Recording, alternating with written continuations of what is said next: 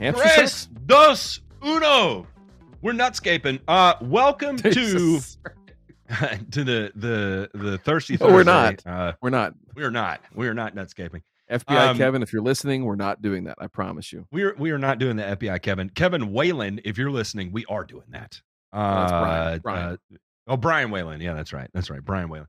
And if you're Spencer Smith, you are a you fucking can pussy. Yes, you can go sit and spin, sir. Sit and spin. Because you contribute nothing to society. Anyway, how's everybody doing? It is the Thirsty Thursday has come around and come back. We've done the boomerang here, and wow, we went full circle. It is in the pre-show that we were talking about 9/11.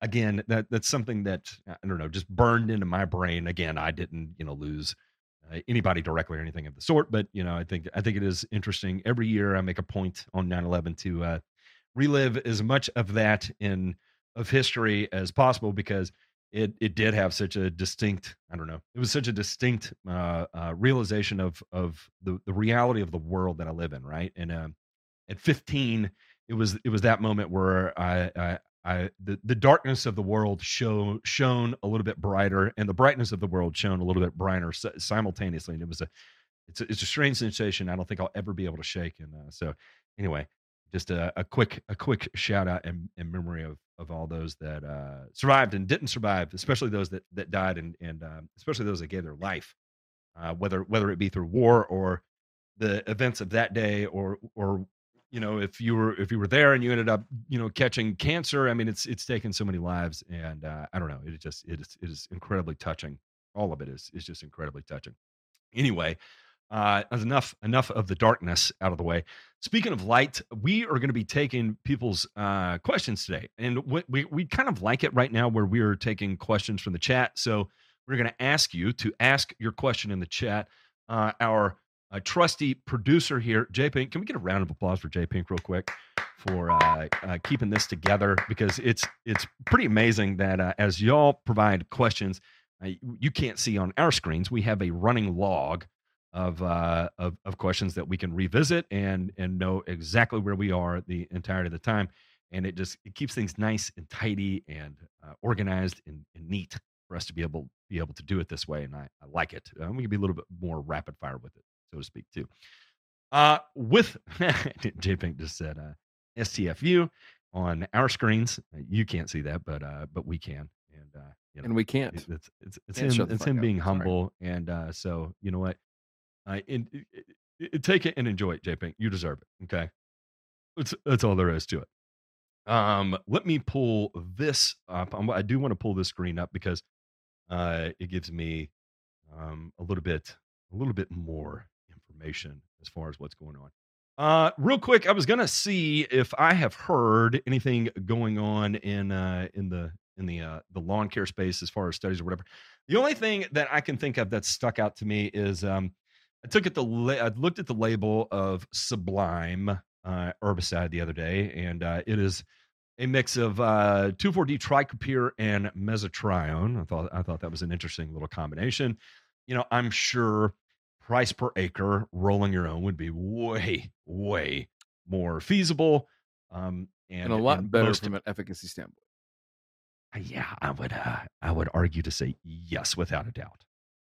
Again, going to fall into one of those categories like T-Zone or Blindside. These recycled existing AIs, they get pounded together, and I'm not the biggest fan of the pre-made jumbled together stuff. It just doesn't excite me because I lose control over rates, right? And so it's just, I'm not a big fan of it. And I believe I think it was Dr. Cruiser that put out the new what was it? A new liquid formulation. A liquid formulation of a new. I have not. I saw someone saying you need to take a look at the label. I have not looked at the label on that. What is tricky about it? If anybody knows, I haven't seen. I'm curious. I haven't looked at it either. But I do know that there is a liquid formulation of a new. Is that going to make things better or easier or more approachable? Probably. I would definitely argue yes. I saw it's a 10% solution, roughly a pound per gallon of AI. I do not recall what the rate of dry weight rate was. Do you know what that is off the top of your head? Was it a pound per acre? The rate for the Uh-huh. dry product is eight Yeah. eight to 16. Yeah, half a pound to a pound. Okay, so we're talking about a half gallon to a gallon. Is it? Wait, surely it's not that much, right?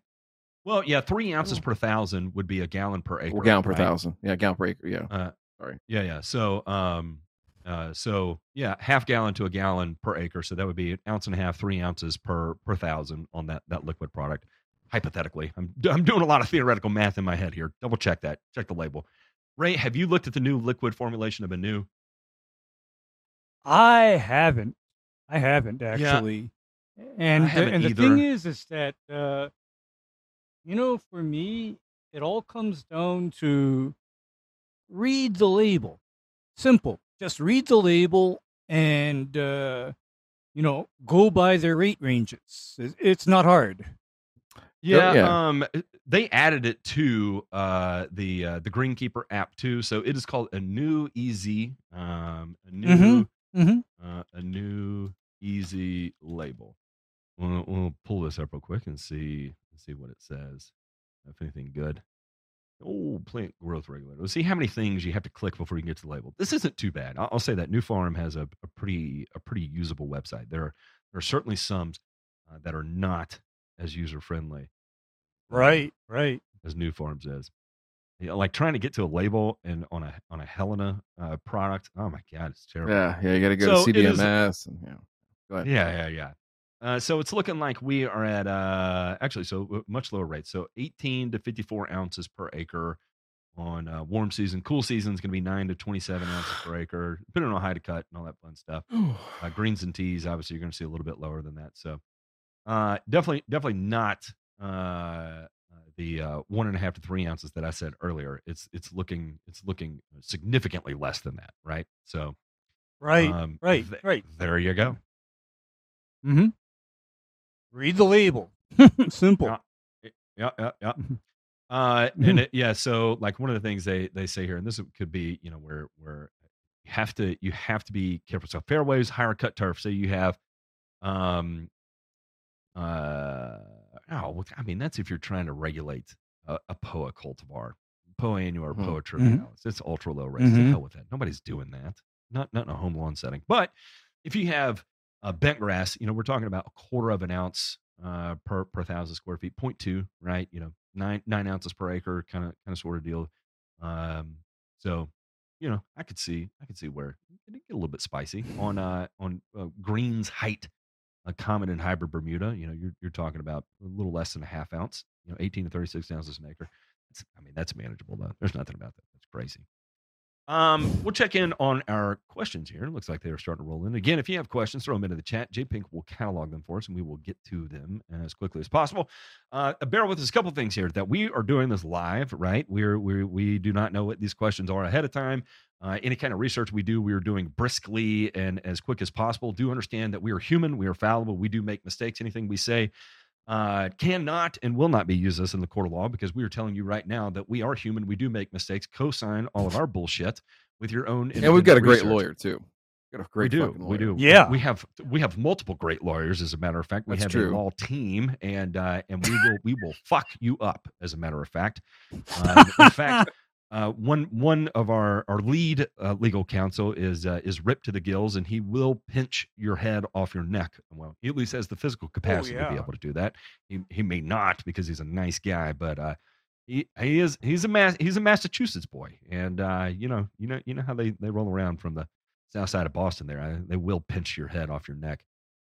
I like to I smell. think he's from the south side of Boston, but I'm going to pretend like it is. Why not? Why not? Right. Anyway. Stephen Meyer said, good germination on a, oh yeah, that's what I was going to say. Yeah, just fact check us, right? Good germination on a recent oversea the Kentucky bluegrass. Can you recommend fall fertility going into winter with low pH loam soil?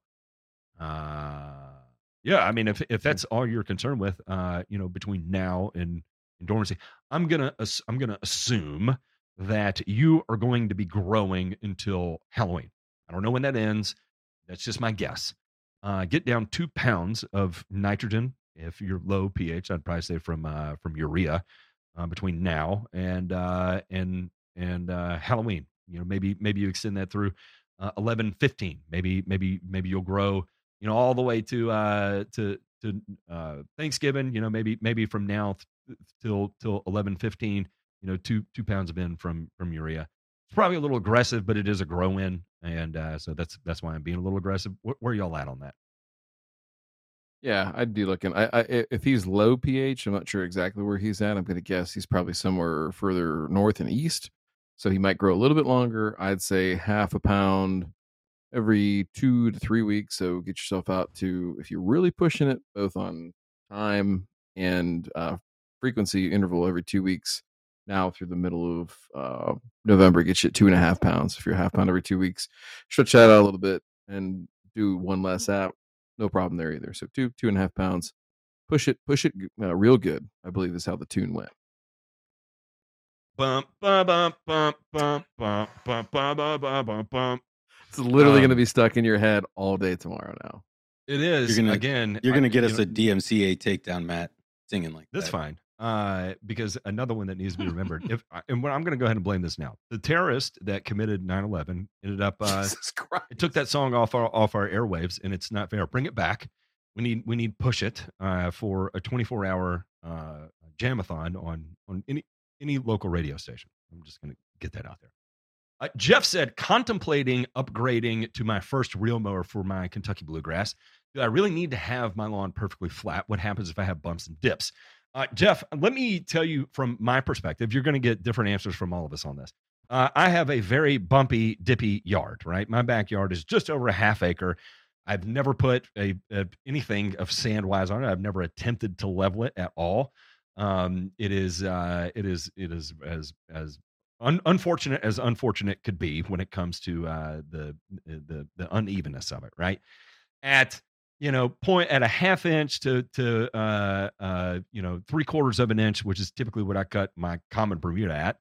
I have no issues with a floating head on the John Deere 220E. I don't. Now, it took a couple of cuts to learn. Like, if I've got an area where a corner, may dig in or whatever, I may have to approach it at a little bit of a different angle. But, typically by the second cut, I had that figured out and knew exactly what I had to do to make sure that didn't happen. So does it have to be perfectly flat? No. Is it going to make it probably a slightly more enjoyable experience? Sure. Can you still get great aesthetics without it being perfectly flat? Yes. Are you going to get better aesthetics with it being perfectly flat? Yes. So, your mileage may vary. It's totally up to you. How about that? Fair. I think Fair enough. You're going to see. Yeah, go ahead, Ray. Go. Okay. What I think about reel mowing is that is exactly what I'd be doing to a lawn where the person grading or installing it did not know the definition of the word flat. Okay? Because my experience with reel mowing is that at that 3/4 inch to half inch height of cut, that is less likely to tear up a yard and leave an undesirable appearance versus if somebody were to try to, say, rotary mow that at 1.5 or 1.75 inches. Because if somebody is thinking about using a rotary mower at less than, say, 3 or 4 inches of height, and the lawn is quote unquote bumpy, I make no promises about what that lawn is going to look like. So, yeah, I actually am a fanboy of reel mowing. Yeah. It's a totally different aesthetic, right? Mm-hmm. What were you going to say, Domain? No, I was just going to say that that's a good way of putting it. It's totally different aesthetic, totally different way that it pops, and also a totally different way that you can fuck it up. So, I would just say that those dips and everything like that, as you get lower and lower, those imperfections are going to show themselves more and more. And are you okay with that? So you want to invest with that. I don't know what you're maintaining it at right now as far as height goes with a rotary. I think you can get Kentucky bluegrass to look pretty decent at 1.5 inches with a rotary, and it's very acceptable. It's just a matter of that aesthetic, and then what you're willing to tolerate in terms of seeing all the pimples and warts and things with those dips and all that stuff. So Yeah, and like Ryan? common Bermuda, for example, common Bermuda looks Mhm. wildly different at a 1/2 inch to 3/4 of an inch, right? And in my opinion, I much prefer the aesthetic of 3/4 inch common Bermuda than I do a 1/2 inch common Bermuda. And there are other people out there that are going to like it the other way around. It, your flavor's your flavor. It is what it is. Somebody said a Patreon goal for me maintaining a putting yard in my backyard. No, I'm not going to do that. I don't have the time to do that, and two, I have zero interest in doing that. I've grown in all the greens I needed to do to get it out of my system with L93 bent grass, and I hated every minute of it. Especially when it's looking really beautiful, and then you come to work the next day and you see orange pythium in an area that you clearly missed with your sprayer, and you want to go swim into the middle of a pond wearing a lead vest. Okay, it's not a good feeling. I don't want to relive it anymore. Okay, I've done it. I've done enough of it to last a lifetime. That's all. there you go, kids. I think There you we're go. good there. I mean, the whole thing about wheel cutting, though, is I look at it this way. That is the best way, in my opinion, of getting a fine appearance at heights of cut under 1.5 inches. That's what it's for to me. I mean, that's and then of course, if on the other hand, the objective is to keep it at that, 3 inches or 4 inches, then the more appropriate machine for that is in fact a rotary mower. However, I'm going to be the first to say this. I don't like rotary mowers used under 3 inches. I don't. Makes the grass look like shit when that's done. Like I said, 3 people here, you'll get 3 different opinions. It is what it is, and ultimately that's up to you, Jeff, 100% to figure out what you like most. Mule Rider is in here, which is also known as Spencer Smith, our favorite. We should rename Mule Rider to Dick Rider. And the Why not Mule Dick Rider? Dick the racist Dick Mule rider, the Mule Dick Rider. Anyway, glad you're here, Spencer. Go fuck yourself. The next one here is from Lambert. He said, I need a new 4-gallon backpack. Flow Zone support sucks, so I'm avoiding them. Thoughts? Man, I've actually heard a lot of, talk about backpacks for us here recently. Again, I don't have a preferred one. This would be up to these guys. The only thing I can comment on is that I've talked, a fair amount of time to Robert Palmer, Turf Therapy, about his Jayco and, the pacing system and some other things that I thought was actually really cool. I'd never heard of before. And I was like, well, that's actually pretty awesome. I've never heard of that. There's a lot of bells and whistles on these things that are just beyond what I kept up with. Right. So anyway, I'm going to let y'all make a recommendation on that. I don't have a strong one other than they all have their failure points. Like I don't think the perfect backpack sprayer exists out there.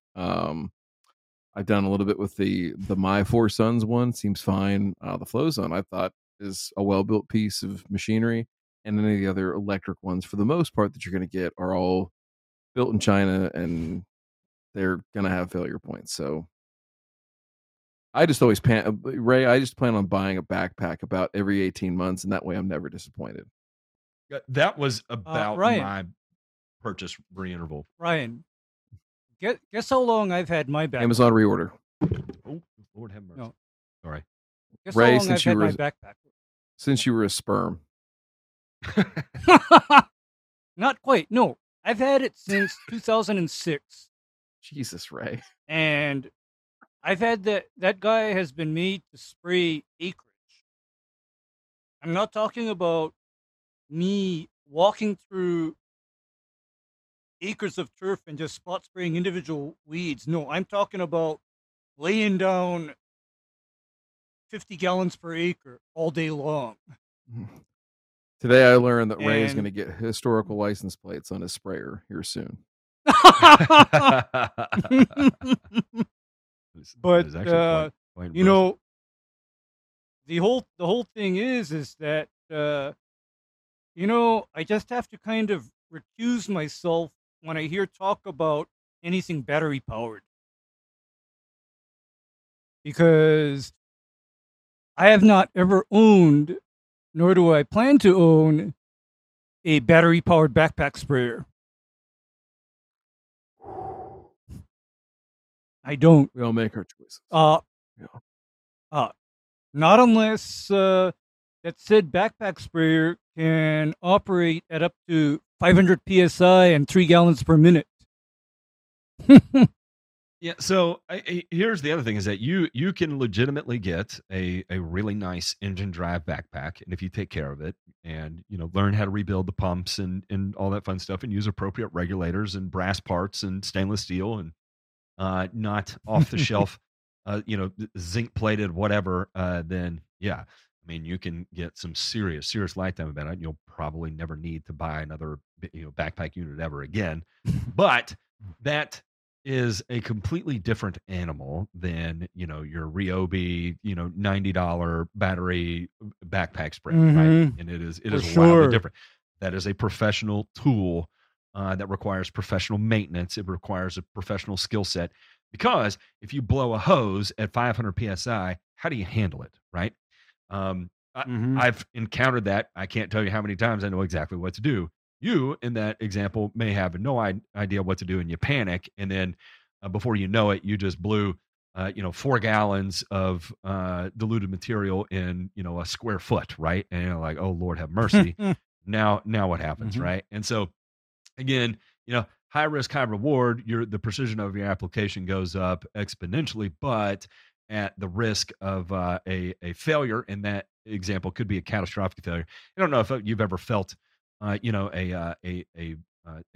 small diameter hose at 500 psi. It doesn't exactly feel good either at that velocity. So it's another thing, right, to take into consideration. It's not for everybody, and I won't be mad at you if you do it. Whatever you do choose to get, if you use a paddle mixer to agitate your backpack instead of picking it up and shaking it, then I will make fun of you because you have sissy shoulders.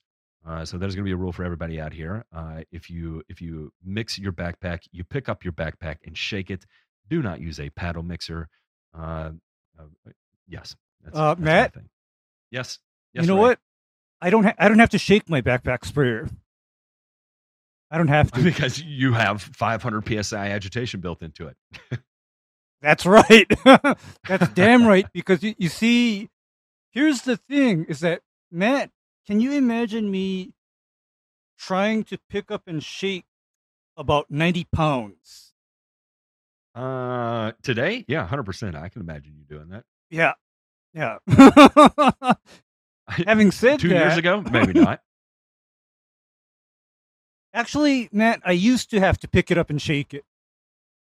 And at that time, I realized, hey, I'm getting too goddamn old for this shit. So I plumbed in, high pressure jet agitation, so that I just turn a needle valve, divert all my liquid into the tank, and I can be throwing like DF or soluble fertilizer straight into the tank, and it all mixes. There. Eric Sand says he's about to embark on his first foray with PGR. He's been looking into growing degree days. I see that it's usually based on 50, but sometimes 32. When does 32F apply as your base for growing degree days? Do you use that with PGR? All the time. Cool season just grass. Use base 30. Just use base 32 and just stop right there. Yep. Cool season grass. Yep. All summer long. There you go.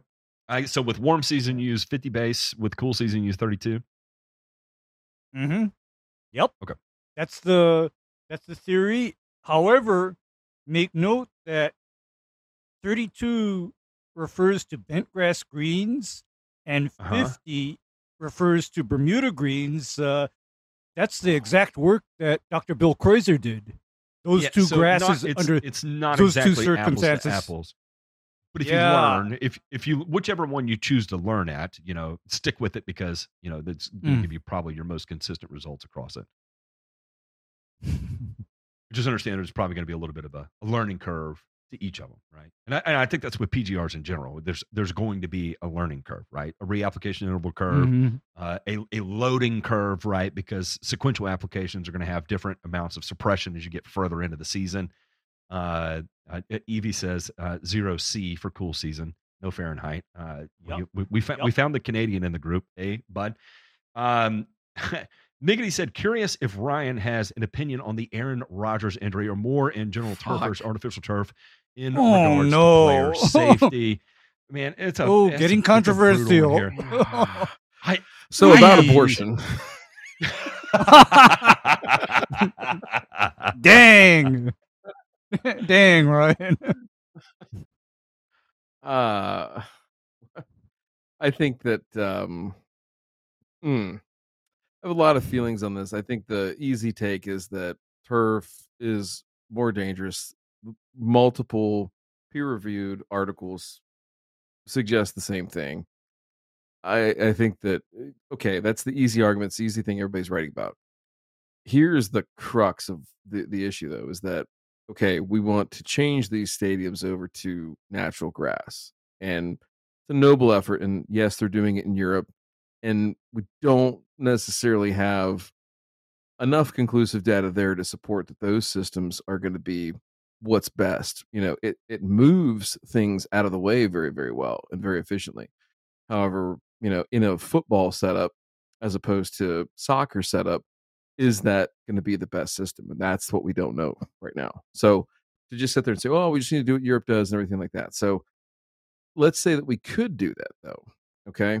And let's say that even at lower levels, say college, high school, Parks and Rec, whatever, that there's this sea change towards natural grass. Here is a major problem with that nobody is talking about or discussing, is the fact that if we made these changes, and even if we made them on a scale of, say, I don't know, let's say 25% of what's out there currently, we might be able to support those fields that change over from synthetic turf to natural grass, or stay natural grass, but in an improved setting, right? An improved level of care, things like that, might be able to support that with qualified help. If we get much above that, and this is just my general estimate, right? Based on the fact that we've got, roughly 13,000 some odd school districts in the United States. We have about 8,000 park systems in the United States. If we extrapolate that out to have enough qualified sports field managers or turf managers to be able to do this, I don't know that they exist past that 25% mark. And that's the scary part. That's the thing, is like, if we get to the point of, we get to the summit of the mountain, we cut across over the other side, I'm just worried about what it looks like on the other side. That doesn't mean that we don't do anything about it or that we should just live in fear or anything like that. I think from a industry standpoint, if that's the direction we want to go, we've got a lot of work to do in terms of human capital, training, experience, figuring out best management practices, teaching and employing those things that we're just not doing right now. So a lot of times you'll hear the argument that, well, if they would have taken that money that they would have spent, the additional money they would have spent on turf and hired a qualified sports field manager, they'd be better off. I don't disagree with that. Question is, who are these people and where are they? That's the problem. So that's my take. That's my second or third level take on that. Easy to talk about. Hey, turf's not safe. Aaron Rodgers is out for the year. But you know what, though? Here's the best part. Hey, Rodgers got paid, bitch. Doesn't matter if he got hurt. Yeah, so no doubt he did. Thanks to his age. I saw Spin Martin talking about cleat design and the changes that are made there, and the amount of dig that you get with cleats. Whether you're in natural grass or artificial, in with that particular injury, his cleat design, he may have been so locked in that there was no amount of forgiveness in either turf system that would have prevented that injury. Another food for thought, and it's looking at it from a 30,000 foot view, and who knows what the reality is in that, but it gives another interesting topic to take into consideration. Absolutely. Omar said minimum height of cut needed for a tall fescue oversea this week. I'm down from 4.5 to 2.5. Can't go much lower due to raised irrigation heads. I mean, if that's Oh gosh, all you get a shovel, can get Carl. it down to, I mean, Get a shovel. yeah, if your irrigation heads are 2.5 inches into the canopy, like I would definitely seat those a little deeper. But overseeding into 2.5 inch tall fescues, there's no problem with that. You can do that all day long. I've I've done it with Matt, 4.5 inch tall I do fescue. I do understand how and why heads end up high, and that's because Oh, those are you the understand. legacy irrigation heads that are like pop-up stem is 4 inches.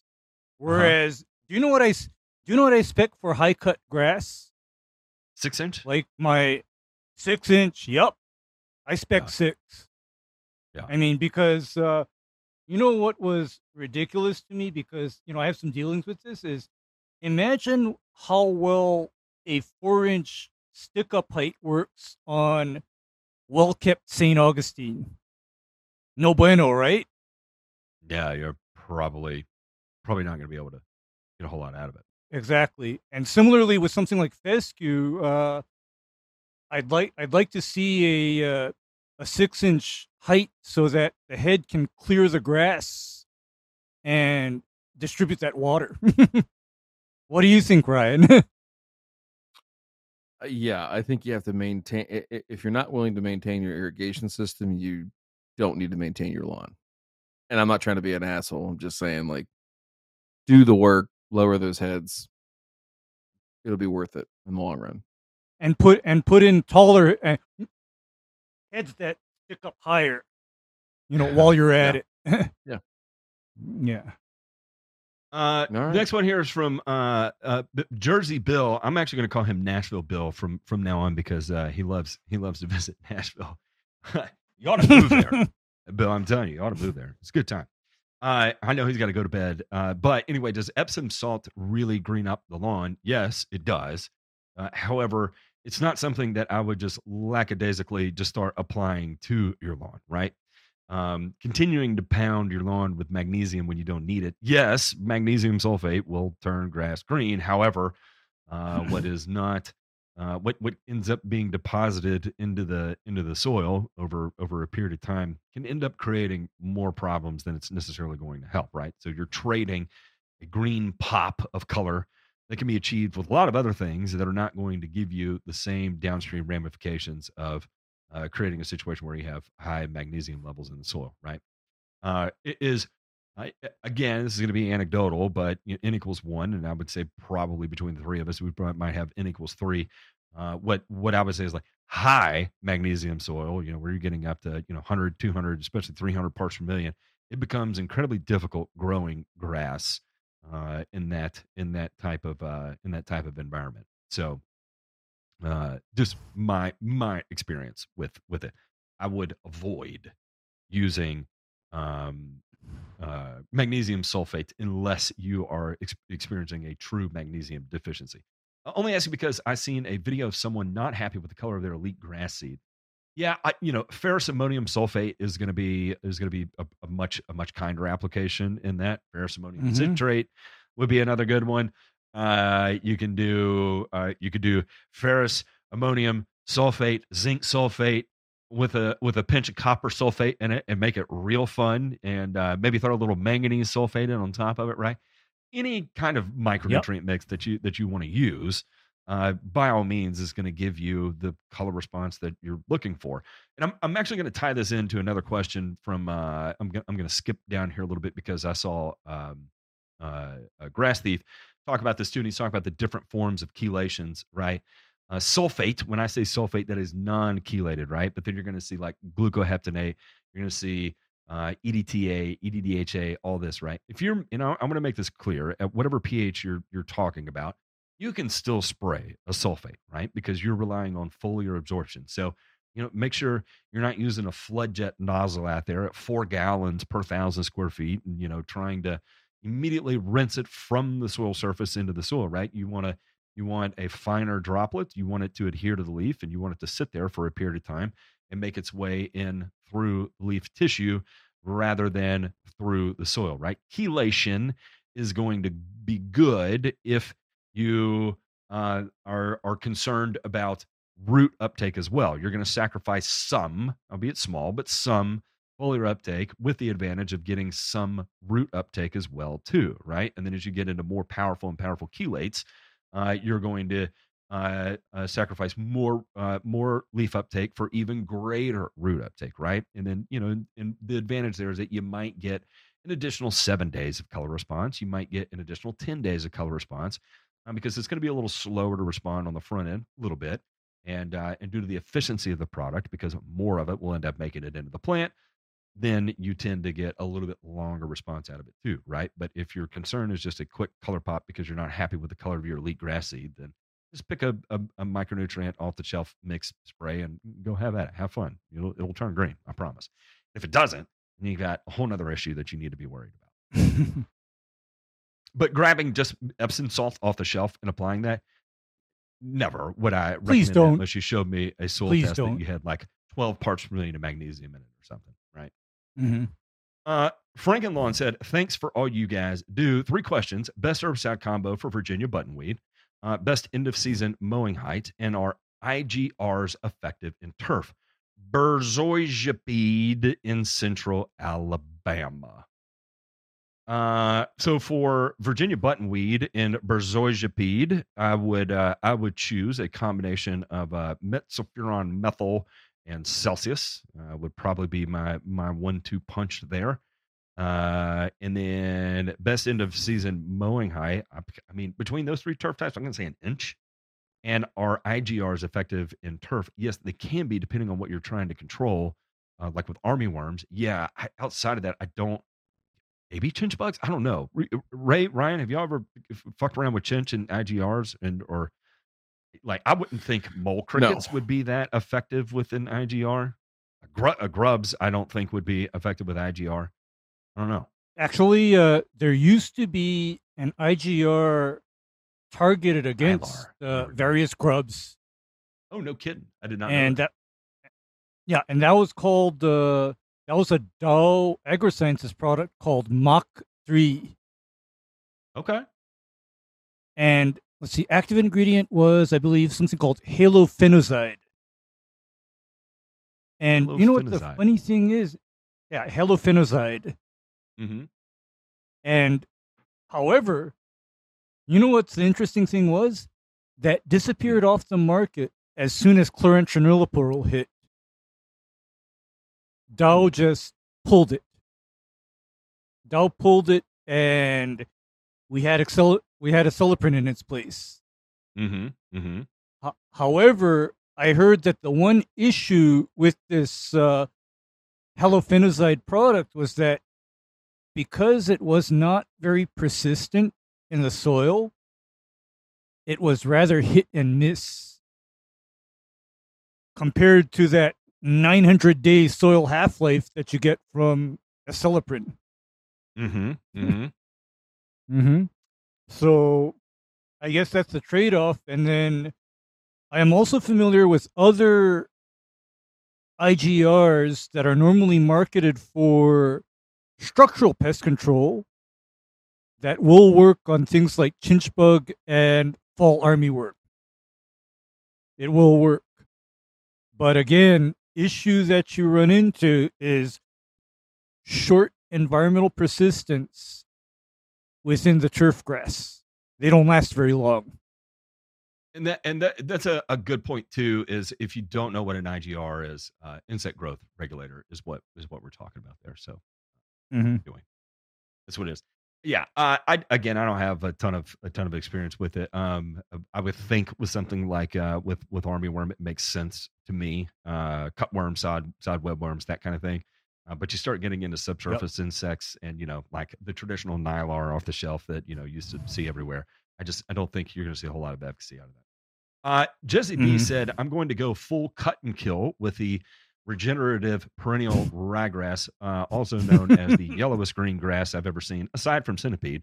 I want to go with Kentucky bluegrass with some perennial ryegrass for faster fill-in. Can I spray out the perennial ryegrass once the Kentucky bluegrass is established? And if so, what can I use? A hope and a prayer would be what you could use. You don't again, need to do that. Yeah, certainty. Used to have it on the No, label, and you're just going to end up killing your Kentucky bluegrass. just let nature take its However, course. If however, you go ahead. okay. However, if Jesse B, if you have bigger balls than I do, you could drop a quarter ounce per acre of MSM when you want to wipe out the ryegrass I don't over the think top of the KBG. I don't think the cultivars of perennial ryegrass that they're going to have mixed in with Kentucky bluegrass, it's going to be something that's really new, hybridized, super elite, and I don't think a quarter ounce MSM is going to touch it. I think it'll growth regulate it, and then it'll laugh at it, and then it'll come back. Just because I have seen even like I remember back in the day, this is like the progression of transitioning out perennial ryegrass, right? Like 20 years ago. Let's see, what year is it? 2023. Not even that long ago. 13 years ago, literally you could go put down 1.5 pounds of urea on a June day, and your perennial ryegrass wouldn't come back. It would melt out, wouldn't it? Yeah, it would be beautiful. And just fade on out. Your Bermuda would green up, and then you're good to go. 10 years ago, so starting about 2013, what you notice is that you're spraying a 1/2 ounce of metsulfuron methyl, and 80% of it is surviving all of a sudden, and you fertilize it with urea, and it greened up in the middle of July, and you're like, what in the F just happened? That's weird. It's 102 degrees with 80% humidity, and the perennial ryegrass is darker than the Bermuda grass. This is weird. And then all of a sudden you go from 10 ounces of monument to I said 10 ounces, 10 grams of monument to 15 grams of monument in order to get it to transition. I remember spraying Revolver at the lowest label rate possible, and it used to work, and it doesn't do that anymore. You got to run the high rate of Revolver to get it to work. So these new hybridized versions of perennial ryegrass are so hardy and badass that, to be honest with you, Jesse, this is me. You're not me. You make your own decisions, but me, I would just rather have just a badass perennial ryegrass lawn. And we know as long as it's not Barenberg, it's going to be badass, right? Did I say that out loud? I don't mean it. I'm sure Barenberg is working on some cultivars that are darker than they have been, but I will say is that, it is a running joke that it comes in a yellow bag because that's the color of the grass you get. But I'm sure through acquisitions and all the other stuff and research, it'll be corrected over a period of time. It's just not there yet from Barenberg. My experience is limited, and it's limited to here where I'm at in the Southeast. So, take what I say with a grain of salt. I could be just 100% full of shit. But again, my experience is my experience. N equals 1. It is what it is. Chaley said, going to lower my height of cut from 3 inches to 1.5, getting ready for winter. Question is, timing for fall, winter, cool season, of course. He's in Canada. I don't even know. I mean, like, do they have snow cover starting in like a week? Jesus Christ, Matt. It's fucking Southern Ontario. It's not the James Bay or near the Arctic Circle. I don't know the difference between the two. Okay. In fact, I'm going to do this. Let me look on a map here. Southern Ontario. I don't even know where Ontario is. Is that on the West Coast? That's a joke. Right across from Buffalo, basically. So he is at a lower altitude than like Jacob is. Jihad Jacob. Latitude. So yeah, latitude. So yeah, man. Did you hear that stutter? That was a good one. I'm gonna guess last app October. Total shot in the dark there. That's the whole sold at Kreuzer thing with late season end. That Halloween. What's that? Halloween. Sort of. So the idea is that as day lengths get shorter and the demand for water decreases, so like ET rates go down and the plant needs less water because it's cooler, they're again longer or shorter days, things like that nitrogen is not getting to the plant as efficiently. So as you continue to apply more and more nitrogen later into the season, that you may not get the same amount of uptake. So Shaylee, the easy way to do it is if you get yourself something that's like a 50%, 30 to 50% slow release and put it down like right now through like maybe the end of the month.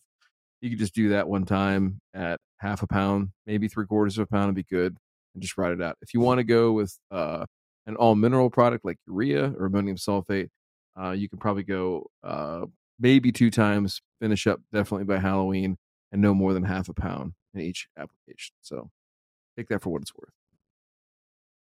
Evie, I was stuttering because I had no idea what I was talking about. I don't know dick all about Canada, as a matter of fact.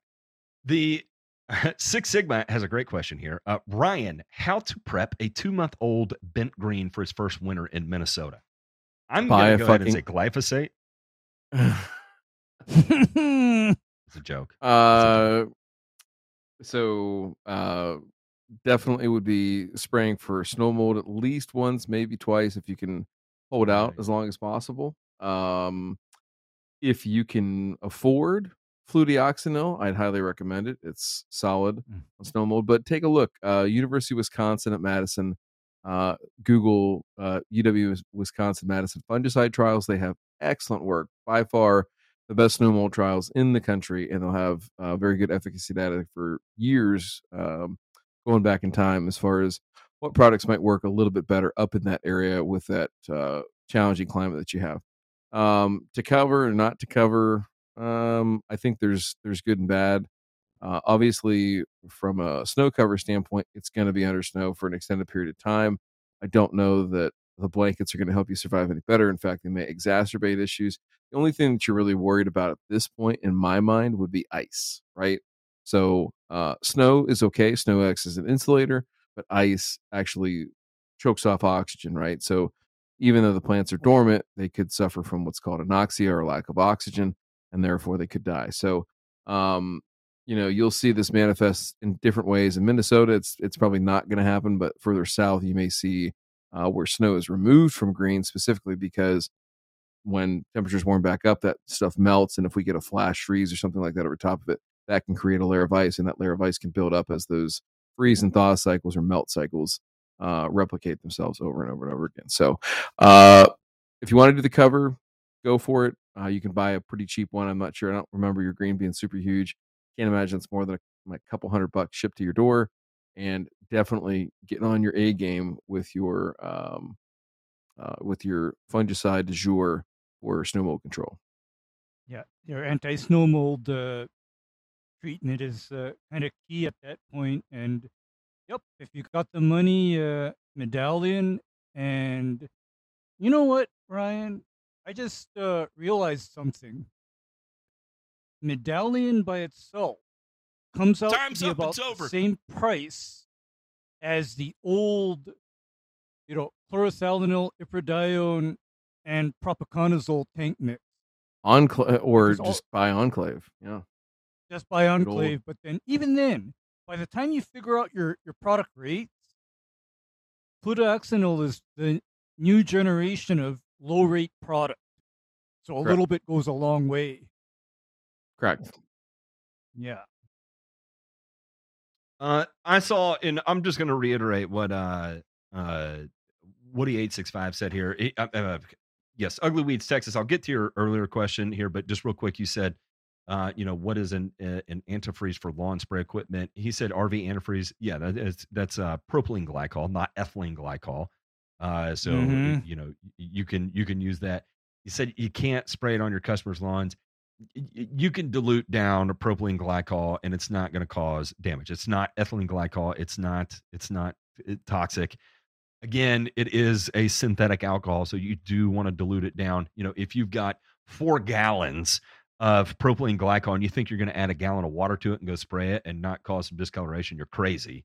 But if you've got a gallon recirculating in your pump, and then you add 100 gallons on top of it, and then you dissolve 100 pounds of urea in your 100 gallons of water and go spray it, then you're not going to notice it. You'll be fine. You can make that application. But again, RV antifreeze is propylene glycol, not ethylene glycol.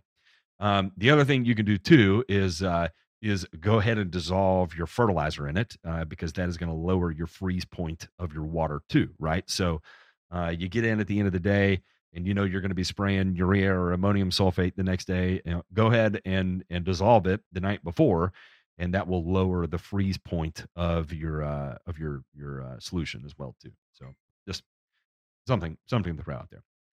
Jay Mhm. Rimerson Jr. said, prostrate spurge. Give me your best solution. I'm at my wit's end. I have tall fescue. What is KYBG? I guess that's Kentucky bluegrass, Zoysia matrella, and japonica, and centipede. Where in the hell do you live? It's very slippery bluegrass. No, why? That No, is. why does? Yeah, why is such a wild mix of grasses? Because here's what I'm going to tell him straight off the bat. I suspect that everything except the centipede is going to tolerate triclopyr very well. And Huh? my experience with triclopyr on spurge is that you say 24 to 32 ounces of triclopyr ester per acre in the fall, and spurge is smoked. End of story.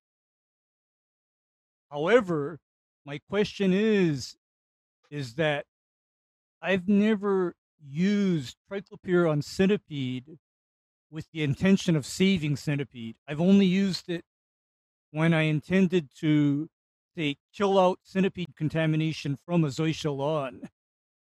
So your mileage may vary on that one. There you go. Yeah, the only thing I was going to say is maybe Speed Zone Southern may work across that right there, but even then, I mean, I don't know. That is a wild you know ass what, grass Matt? mix, and I would start killing the damn centipede out of it at minimum. Because you know that Speed Zone Southern. Here's my experience with Speed Zone Southern on spurge. Yeah, it's not Speed great. Zone Southern. No, Speed Zone Southern by itself on spurge is weak. Like normally, you know, when I'm spraying Speed Zone Southern, I have a quarter of an ounce per acre of MSM added to it. Yeah, exactly. Yeah, that's just a shitty yard. I'm not gonna lie. Yeah, and I mean from a standpoint of trying to manage weeds, I'm sure it's beautiful in the way you maintain it. I'm just saying that you literally have that's rough. the worst combination of combinations that you could possibly have, in my opinion, in a single lawn. Anyway, of course, you know what? How soon? Huh? You know, the saving grace is that he's not trying to keep Bermuda as well. So what I would do is if he had Bermuda in, is I'd go ahead and kill everything else and let the Bermuda and Zoysia run wild. And then it's really easy to take care of, right? Yeah, that would be my answer too. Johnny Fescue said southern yellow jacket nests super abundant in Nashville this fall. Does rainy summer increase their population? Knockdown sprays not effective. Fastest legal method to control. They're crackheads. What is the fastest control for them? This is a question I do not know the answer to. Don't know okay, at all. I've got one for him. 0.5% permethrin EC plus non-ionic surfactant. Okay, that's how I normally take down. Say that again. 0.5% permethrin EC. And are you doing a high volume application there? 3-4 gallons 1,000 kind of sort of deal? Because they're going to be nesting in the ground, right? It's through a high pressure sprayer. Okay. High pressure sprayer, high volume, and very important, non-ionic surfactant. Yep. Because here's the thing about stinging insects like yellow jackets and hornet. That non-ionic surfactant is very helpful for facilitating knockdown. Very helpful. However, and permethrin is quick as it is, but anything to speed that up, because when you aggravate them sons of bitches, they're coming to get you. Yeah, they're not fooling. I mean, because on the other hand, I got to tell you a horrible one. Do you know why I'm not a fan of those ready-to-use yellow jacket sprays in the aerosol cans? You know why I'm not a fan of those anymore? Because all of them, or most of them these days, are all water-based. Because back in the old days, the propellants. Melt those wings off. What used to be the wasp and yellow jacket spray was something called Black Flag. And Black Yep. Flag probably worked the fastest. However, Black Flag is a formulation that I'm pretty sure is no longer legal. It was fun while it lasted. DDVP in oil.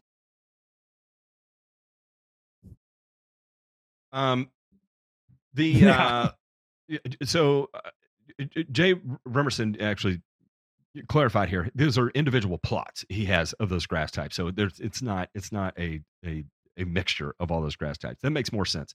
He said he's tried Triclopyr, not had good results with it. I'm wondering, is it watered enough? Because if Triclopyr is not getting it, I'm wondering if it's like drought stress. You can always add fluroxapyr to it as well, too, right? So Triclopyr, fluroxapyr on your tall fescue, Kentucky bluegrass, and zoysias. All of those will work. Again, this is one of those, what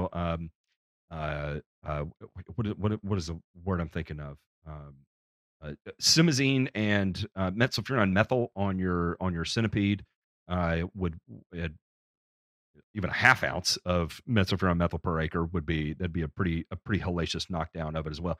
But again, if it's drought stressed, and let me preach that, if spurge is drought stressed, you are not going to kill it. I don't care what you spray on it. It is what it is. It has to be actively growing. And so if you think you got a dried down plot, you can't get water to it or whatever the case may be, so be it, you're not going to kill it. That being said, if Triclopyr in and of itself isn't getting it, which to me, it would sound like it's too dry if that's not the case, or it's under fertilized, then adding a little bit of fluroxapyr to it would increase that level of efficacy.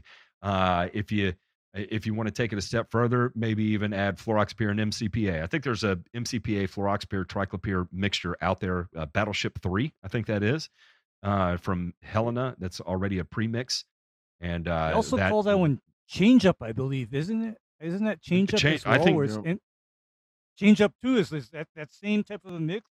And I got one more for him if he has herbicide efficacy issues. How do you all feel about 4 ounces per gallon of AMS added to the spray solution? That works perfect too. Because you remember how I'm fond of adding nitrogen to the herbicide when we're dealing with hard to kill weeds. I like to do that, either AMS or urea. Because what you want to do at that point is facilitate herbicide uptake. And nitrogen is one way to do it. Yep. It's the trick that's not a trick that keeps on giving, so to speak. I don't know what I'm saying. Anyway, tricking. Omar said best herbicide to remove Dallas grass from tall fescue. In my opinion, I would be doing the 1 milliliter per gallon rate of Pylex. You can add sulfentrazone as a kicker. If you are feeling really froggy, again, label rate 4 tall fescue of Fusilade in combination to it, what is it? Ornamec over the top, I think is what would be labeled for. Ornamec OTT. Yep. But I'm just going to warn you there. You violate that label by even a little bit, and you can kiss your grass's ass goodbye instantly. It's a good start on next year. Yeah, it's the Aaron Rodgers Achilles tendon of applications. Well, or I've got another one for you. Wish those cleats were a little bit shorter, don't you? If this were just isolated patches of Dallas grass, you know what? I'd go full on Soul Stealer and just reseed those areas. If it's just isolated patches. Because Dallas grass is a son of a gun. It doesn't want to go away that easy. It doesn't, and it's not easy to kill. But again, you can, if you can dig it out though. If it's like 2 or 3 clumps, I'm telling you right now, you'll be happier digging it out. Just put a handful of sand back in it. Question from the other dick stabbing. Yeah, I don't. Oh, okay. It's Stamage again. A question from the other dick stabbing. Yeah, probably get this question a lot, but I want to ask it again. What is the best way to control or illuminate now for the spring on a newly renovated and overseeded lawn? Ray Ray at Kentucky Bluegrass. I'm driving a truck delivering John Deere Kubota parts. That's why my questions look weird. I wish I could actually call. he's using voice text to say this. So, what is the best way to control or illuminate now for the spring on a newly renovated overseeded lawn with Kentucky Bluegrass? So, I guess what he's saying is what's the best way to control, eliminate or eliminate now for the Eliminate. spring on a newly overseeded lawn. Ray Ray at Kentucky Bluegrass. Ray Ray sounds like I don't know what that sounds like. I guess to prepare from a weed control standpoint. I'll just take it this way, from a weed control and then a fertility standpoint. Okay. From a weed control standpoint, it's newly overseeded. Let it go a little bit, because between now and say like mid-October is when you're going to get the primary germination of your winter weeds, right? So doing an application of a phenoxy herbicide blanket spray on October 15th, you're going to catch a lot of that. You don't have to worry about necessarily going down with like a pre-emergent or something like that, but you'll be good to go. Make an applicator blanket spray there. You'll be all right. From the fertility standpoint, we've talked about on a new renovation.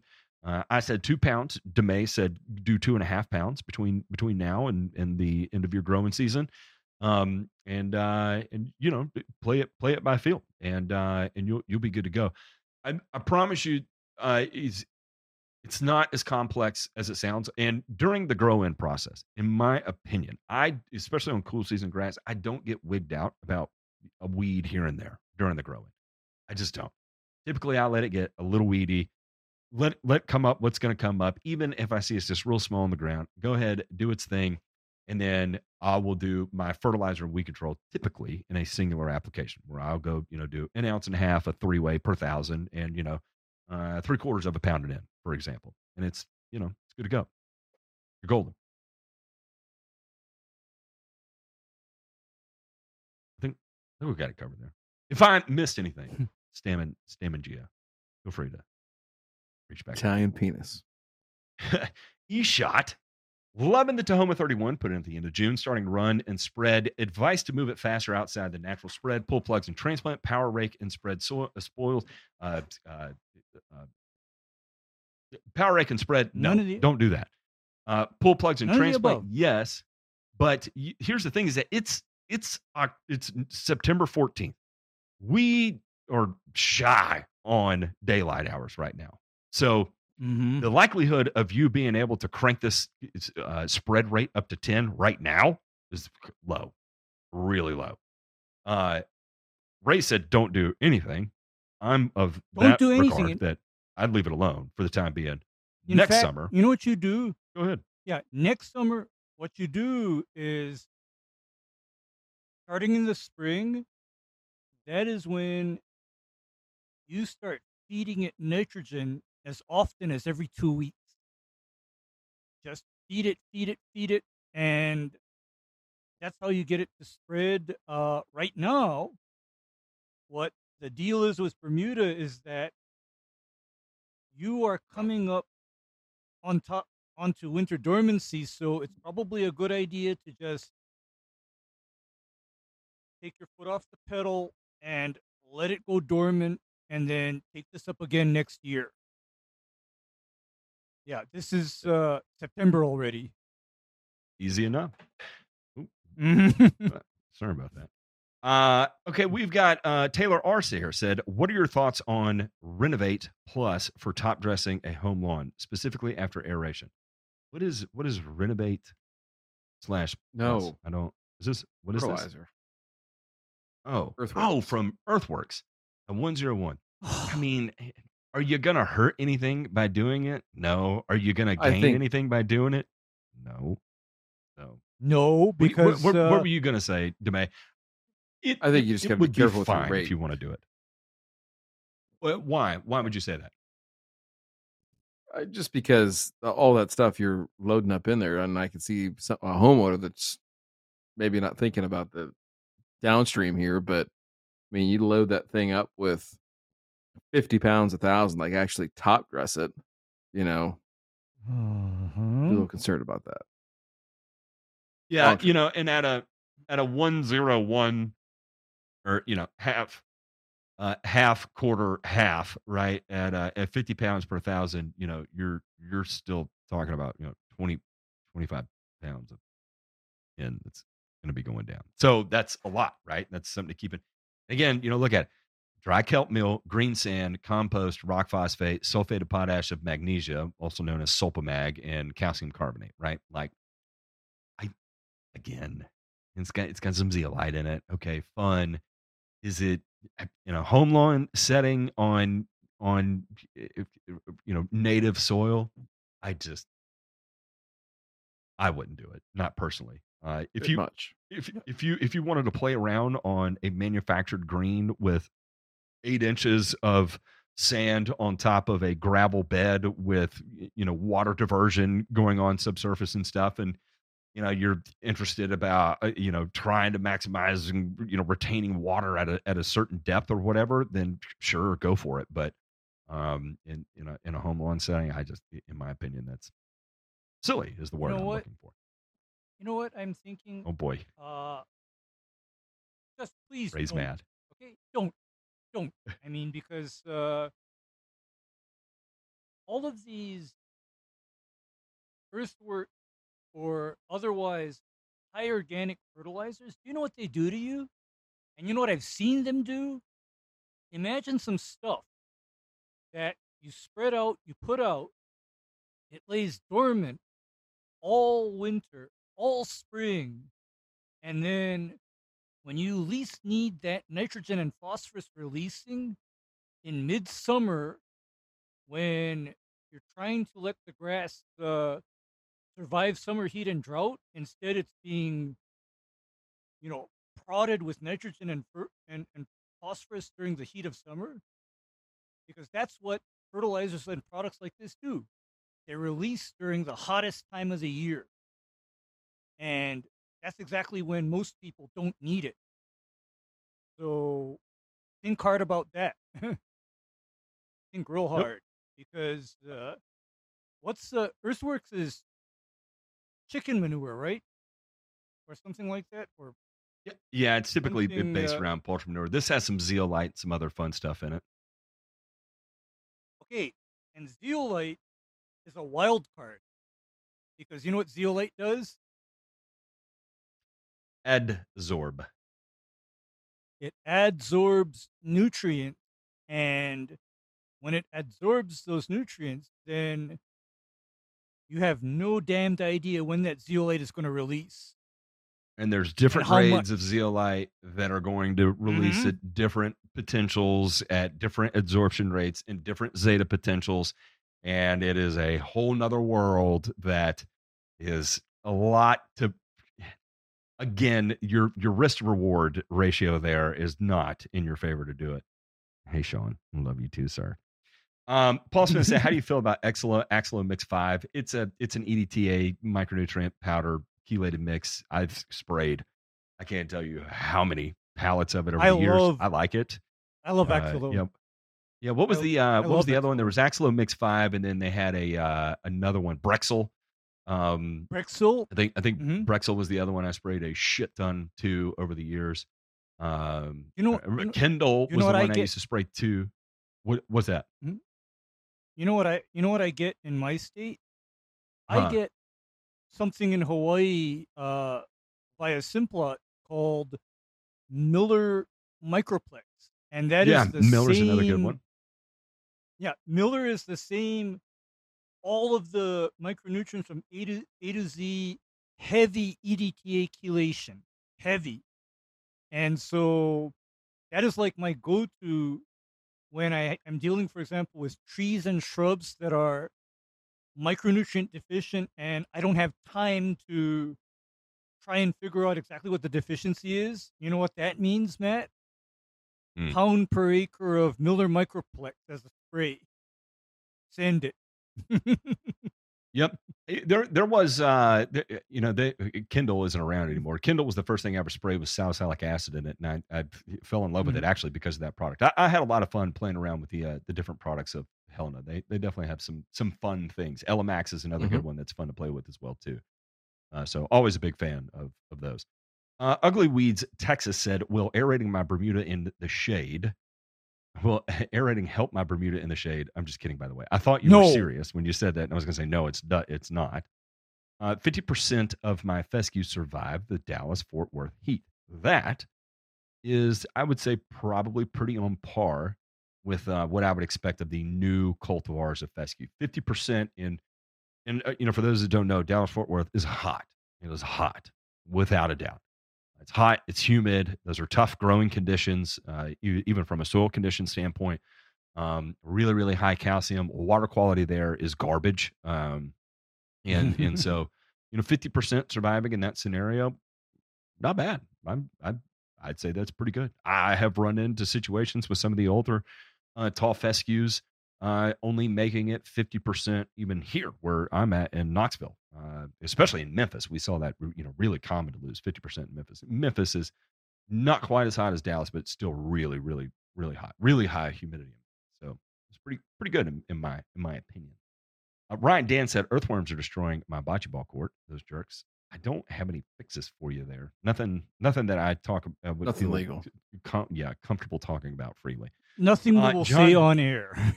Yeah, we can talk in another setting about that. John P said, "What would you guys run as a cool season weed control program? Looking to get away from 2,4-D products completely if possible. Looking for two broadcast and 1 to 2 spot spray apps." Again, we were talking about that Battleship 3. Triclopyr. Triclopyr, Feroxapyr, Yep. MCPA, those in their flavors are going to come in big handy. Cool Power, Horsepower are all going to be 2,4-D formulations. I think New Farm specializes in 2,4-D free formulations. They also have another one called Tri Power. That Power is Zone. MCPA, Cool Mecaprop, Power. and Dicamba. Power Zone. Yeah. Actually, out of those that you mentioned, I have some experience using both Cool Power and Power Zone, and both of them were just great. They were fantastic products, and in most cases, I gotta tell you, I don't miss traditional 2,4-D amine based 3-way. I don't miss it. In fact, I don't even have any 2,4-D 3-way in my inventory, and I haven't had it in a while. The only thing, so I used to spray a lot of Tri-Power at the end of season because I'd exhausted my 2 broadcast apps, right? And the only thing I didn't like about Tri-Power specifically is that it would typically leave behind, onions and garlic, and making the switch over to something with a Feroxapyr in there tended to have better efficacy. I ended up learning. Or, I'd end up splitting it up, maybe run Tri-Power like my second blanket spray application, and then end of the year adding the 2,4-D back in, especially if I could get away with like a 2,4-D ester. But again, that would be in that situation alone. I don't know how many people are dealing with that in the South. I feel like it is a major, major weed control issue that often goes overlooked and until you pull up on a property and it's 27,000 square feet and 25,000 square feet of it is wall-to-wall onions. And you're like, what in the world am I looking at? Of course. It's a sight to see. For wild onion and wild garlic, that I think is more of a problem on fescue, not so much on Bermuda or Zoysia. I saw and the reason why not so Bermuda Zoysia However, in Memphis, Ray, I'm telling you, wall-to-wall. Wall-to-wall. And you know why it would be a problem, Matt? Because those lawns never saw either imazaquin or MSM. Because both MSM or imazaquin smokes garlic and onion. And that was one of those things that I didn't play around with MSM until I was when I was in Birmingham spraying Centipede for the first time. Was when I first started playing with metsulfuron methyl and was like, oh my God, well, where did the onions go? They literally disappeared. And that was like one of those big awakening. And I remember when we went back to Memphis, it was like, shit, we are going Jesus glyphosate and Christ. MSM on all the Bermuda grass right now, and f the world. in the And it was what, great. in the winter months, the winter dormancy application. That's when you Mhm. ran that MSM and glyphosate. And you know what? That makes sense because then, you know what that does? That provides residual for uh, what's that stuff called? Bittercress and burnweed. It provides the residual because MSM Yep. is very residual. You know, a little bit goes a long way. However, this is for all of the listeners. Watch out for the trees.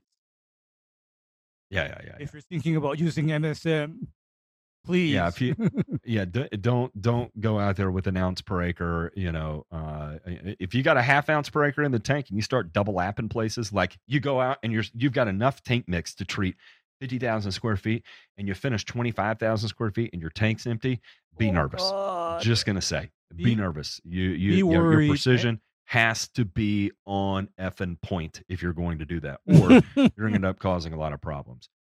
B Butcher said Mhm. Florida week, go Vols. You're exactly right. Go effing Vols. After the Austin P game, I'm not gonna lie, I'm a little nervous, but we're at the Swamp, It's and Florida. by all means, They're not good. we're Florida at the Swamp, dude. You do know we're UT, right? Everybody has their record-setting game against the Vols. That is the way God intended it to be, and so we're going to have to be on our A game because we bring out everybody's A game. It's hype time when we come to town, baby. You know how it is. Feels like '98. Dan the Lawn Man, get well soon. I genuinely mean that. Mhm. Seriously, take care of yourself, dude. I do not want to hear any bad news coming from you. I only want to hear reports that you are getting better. That's good. Indeed. Take care of yourself. Rest by all means. Good Lord.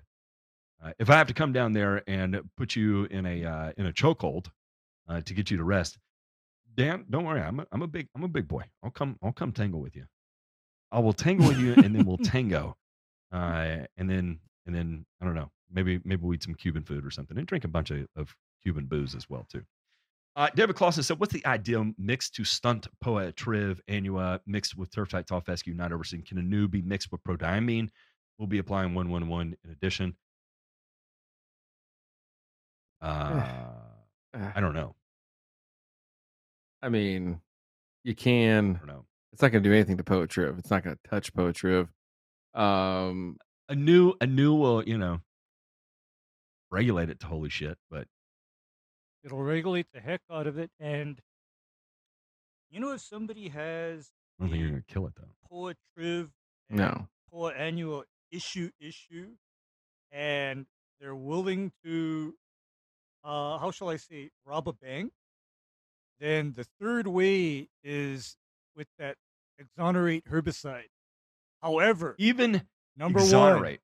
one, that is expensive, and talk about some iffy stuff to use because the thing about exonerate is that warm season grasses tolerate exonerate very well, but then cool season grasses, the margin of safety is much lower.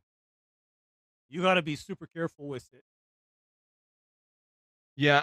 Fun fact. Yeah. I watched some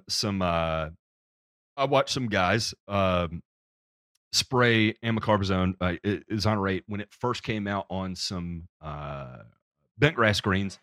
I believe the course was Dead Horse here in Knoxville, and believe it or not, it was actually the guy who poked me in. We about got into a fight at the 50-yard line of the high school. He did not poke me.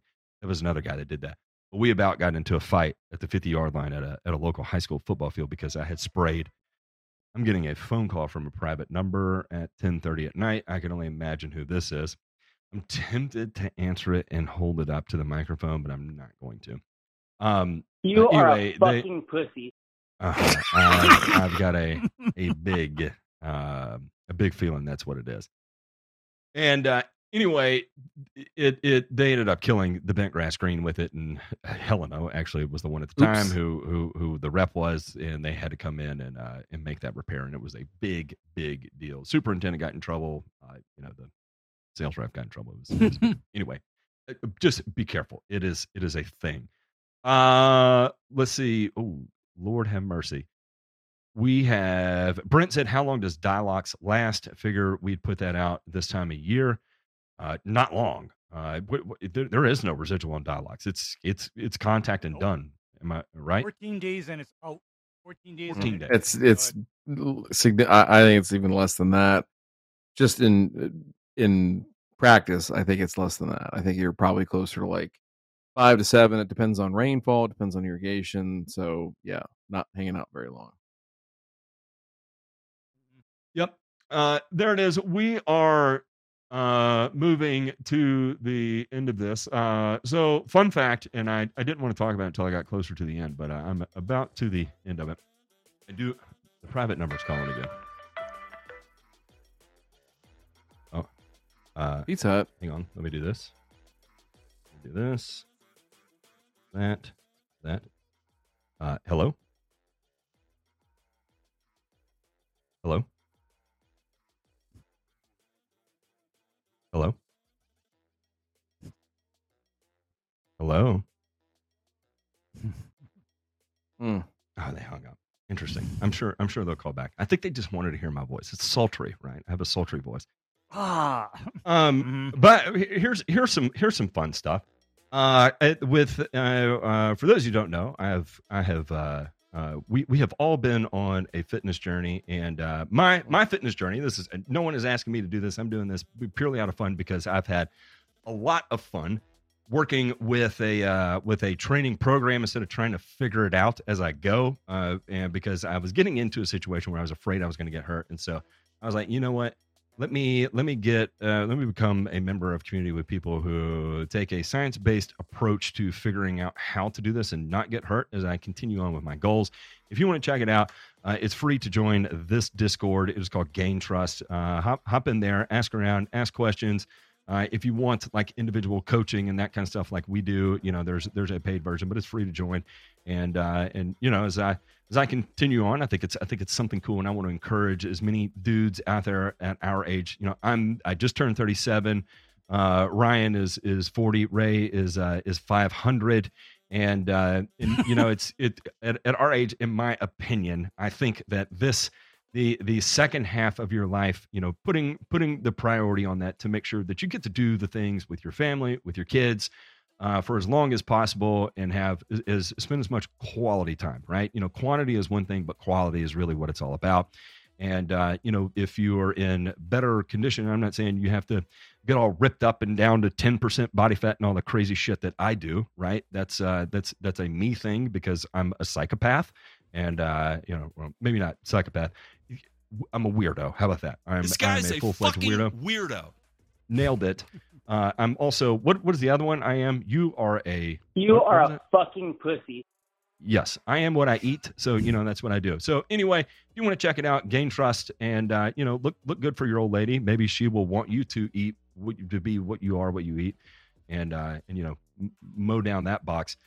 Gain